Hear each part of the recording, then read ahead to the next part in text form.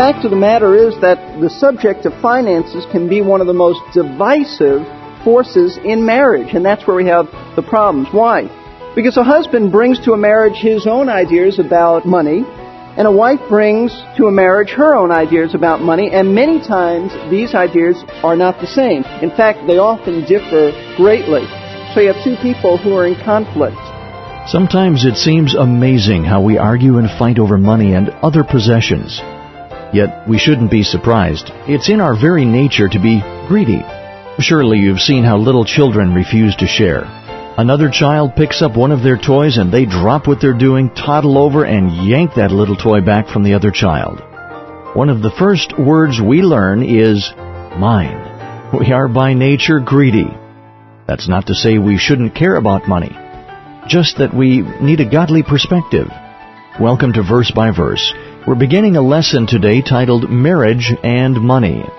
Now, money is a big deal to almost everyone, and pastor-teacher Steve Kreloff is ready to help us deal with money in a biblical way, in particular as it affects our marriages.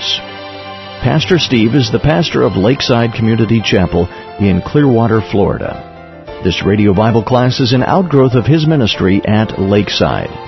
I hope you have pen and paper ready to take notes, because class is about to start. A while back, someone drew a cartoon that pictured a young woman chatting with her soon-to-be married friends. "Well, I sure hope you have a happy marriage," said the young woman to her friend.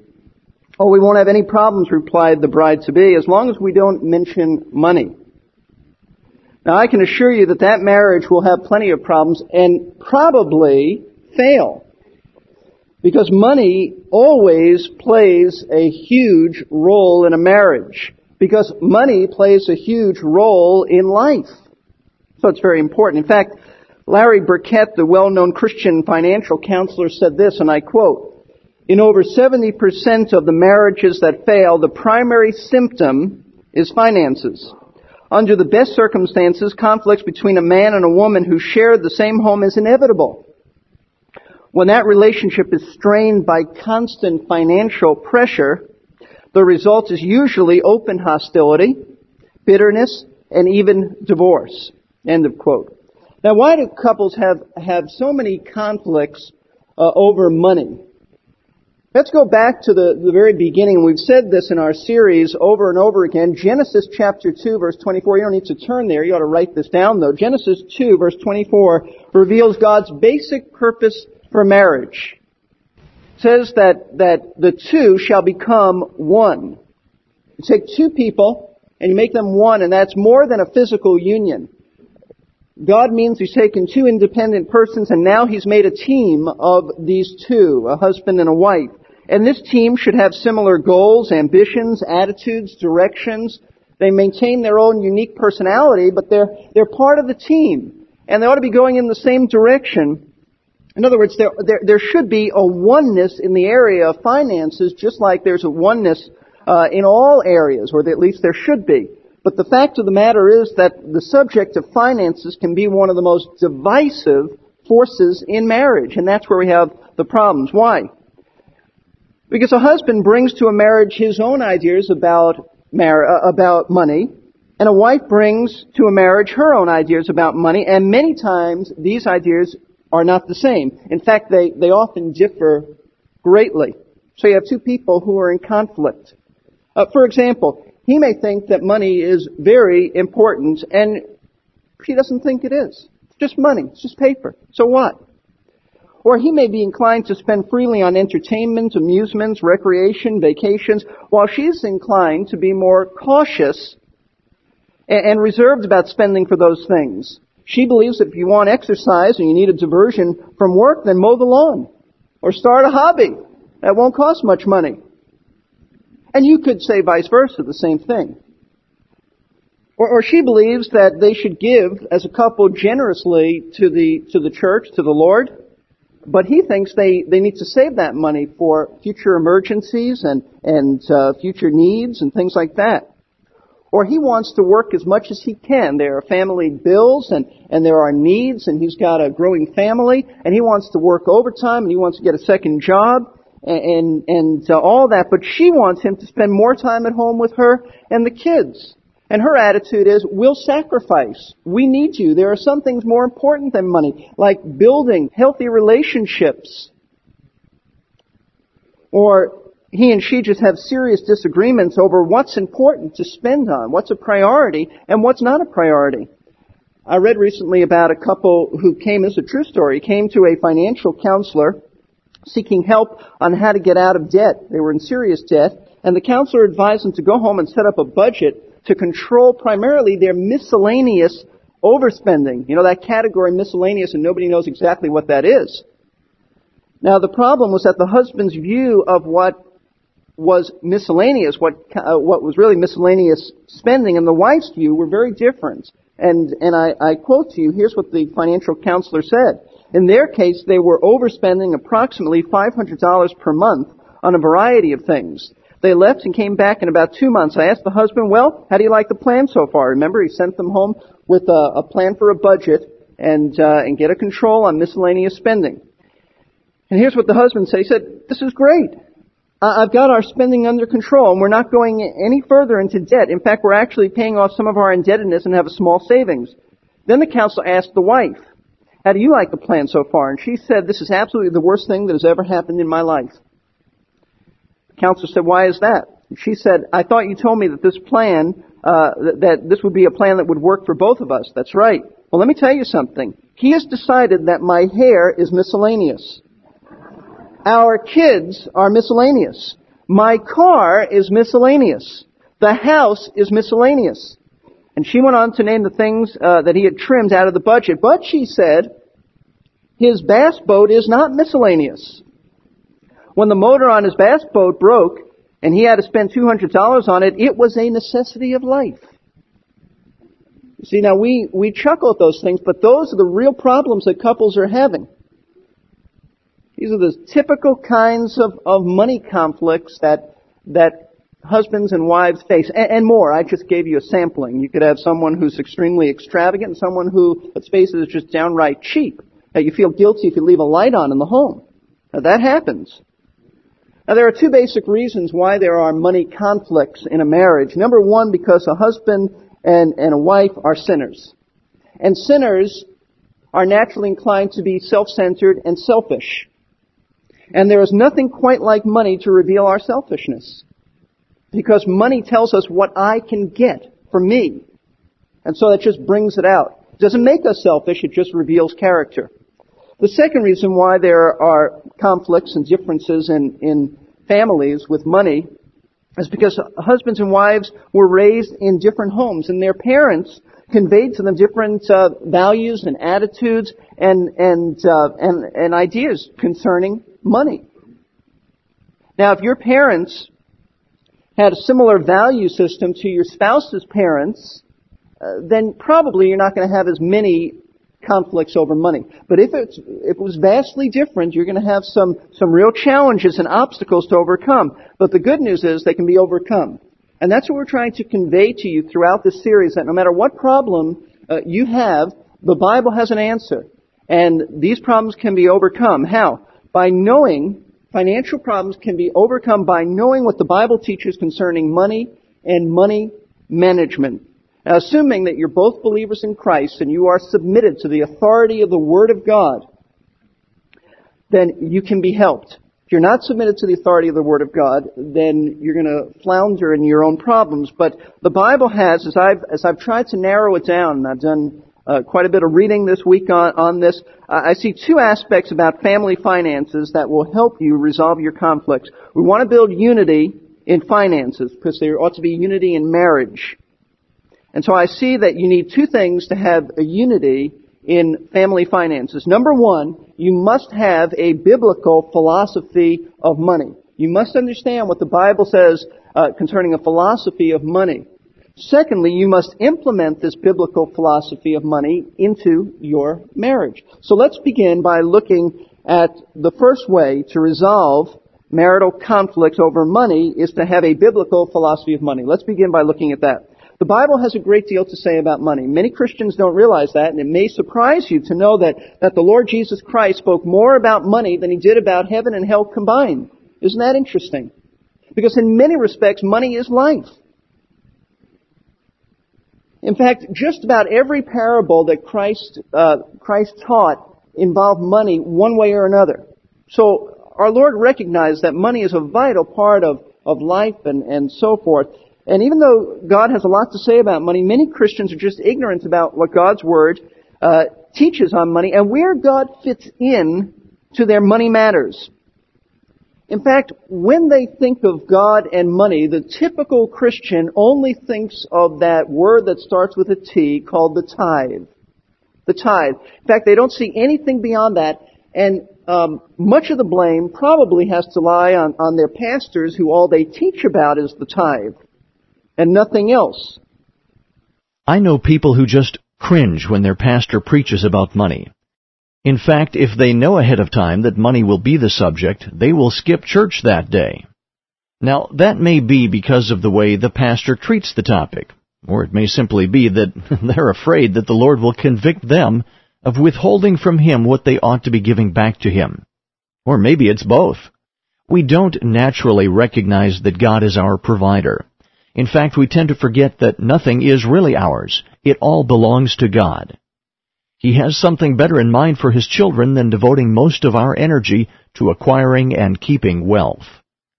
When we return to class in just a minute, Pastor Steve will share with us some biblical financial principles. I hope you'll write them down and remember them. They're simple and they are liberating. Perhaps you just tuned in and you're wondering, what's going on? We're glad to have you here with us. You're listening to Verse by Verse, a Bible class of the air taught by pastor-teacher Steve Kreloff.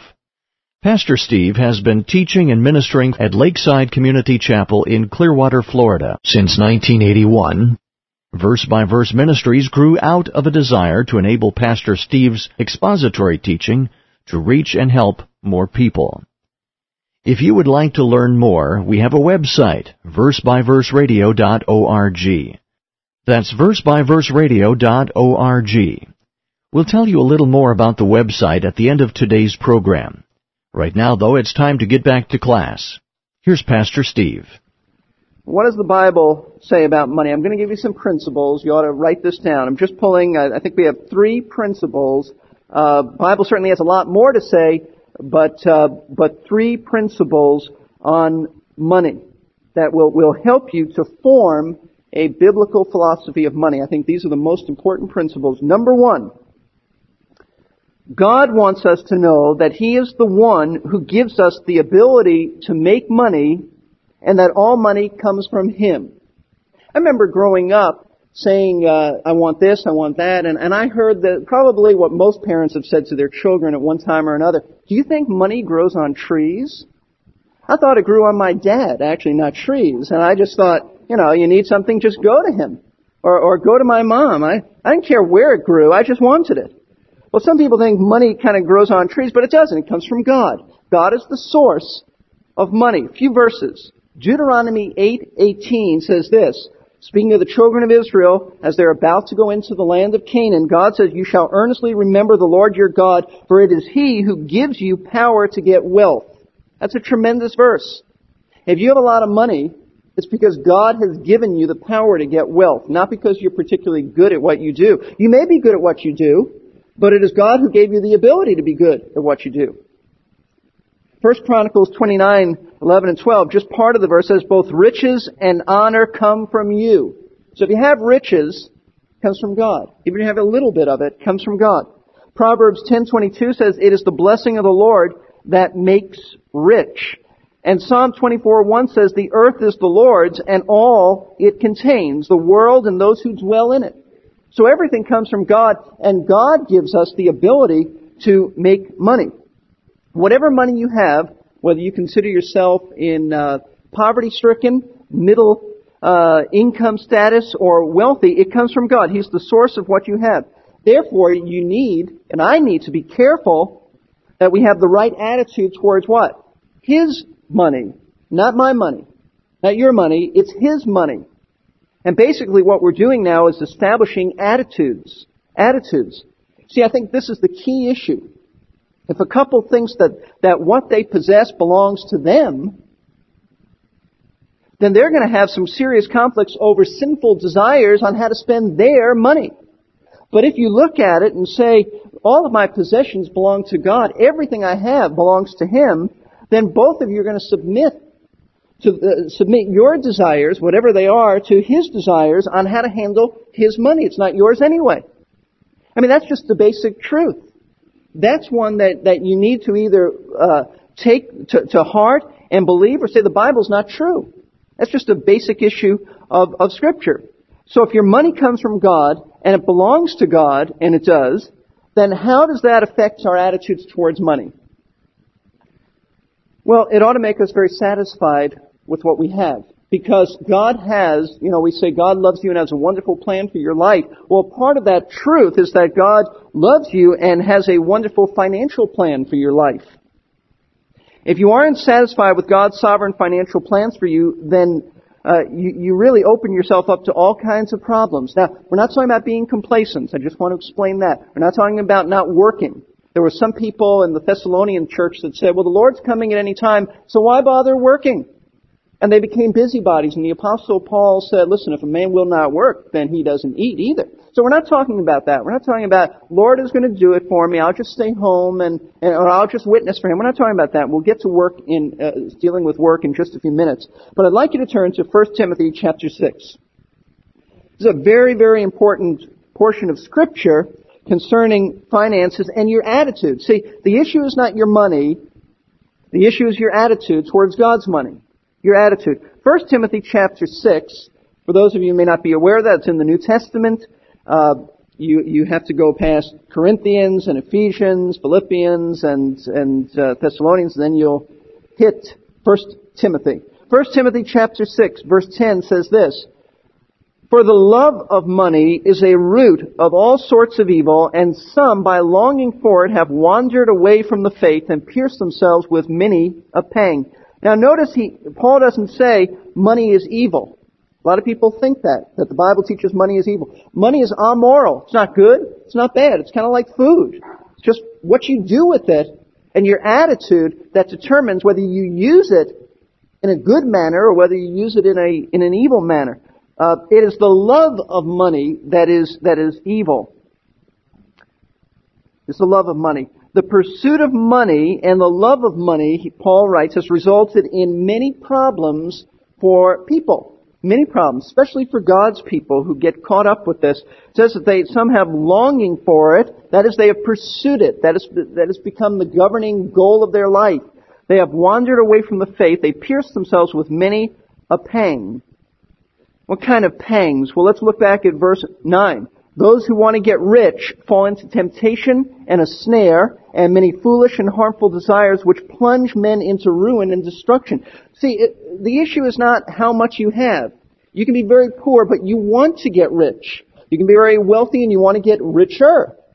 So the issue is not how much you have or how much you don't have, because some people who are poor might think, well, that leaves me off the hook. No, it doesn't matter how much you have. It's those who want to get rich and those who want to get even more rich or richer. We ought to be content. 1 Timothy chapter 6, verses 7 and 8. Look at this. For we have brought nothing into the world, so we cannot take anything out of it either. And if we have food and covering with these, we shall be content. Paul said, I'm content with food and covering because I didn't bring anything in, and it's for sure that I'm not taking anything out. You know the old saying, well, how much did he leave behind? Everything. Everything he left behind. He didn't take anything with him. So he ought to be content and satisfied. Now specifically, what kinds of problems can result when you want to get wealthy and are not content with what God has supplied for you and graciously given you? Here are some of the temptations, some of the consequences of wanting to get wealthy. And we live in a world that's what's pumped to us. Number one, you can easily forget God. Now we're talking about believers. This is written to believers. You can forget God. You can leave God out in the pursuit of money. I have a dear friend who was making money and things were going very well. In fact, he was just telling me about this recently. Money was coming in, but he was forgetting God. He was doing other things and didn't have time for the Lord and was neglecting the Lord and God-given responsibilities, and God took that away. God took that away. He doesn't have anything like that anymore. So that's very real. You can forget God. There are some who pursue money, and when they get it, they tend to forget where it came from, who gave it to them. And they assume that they don't need God anymore because they have money and they can get now whatever they want. They can buy whatever they want.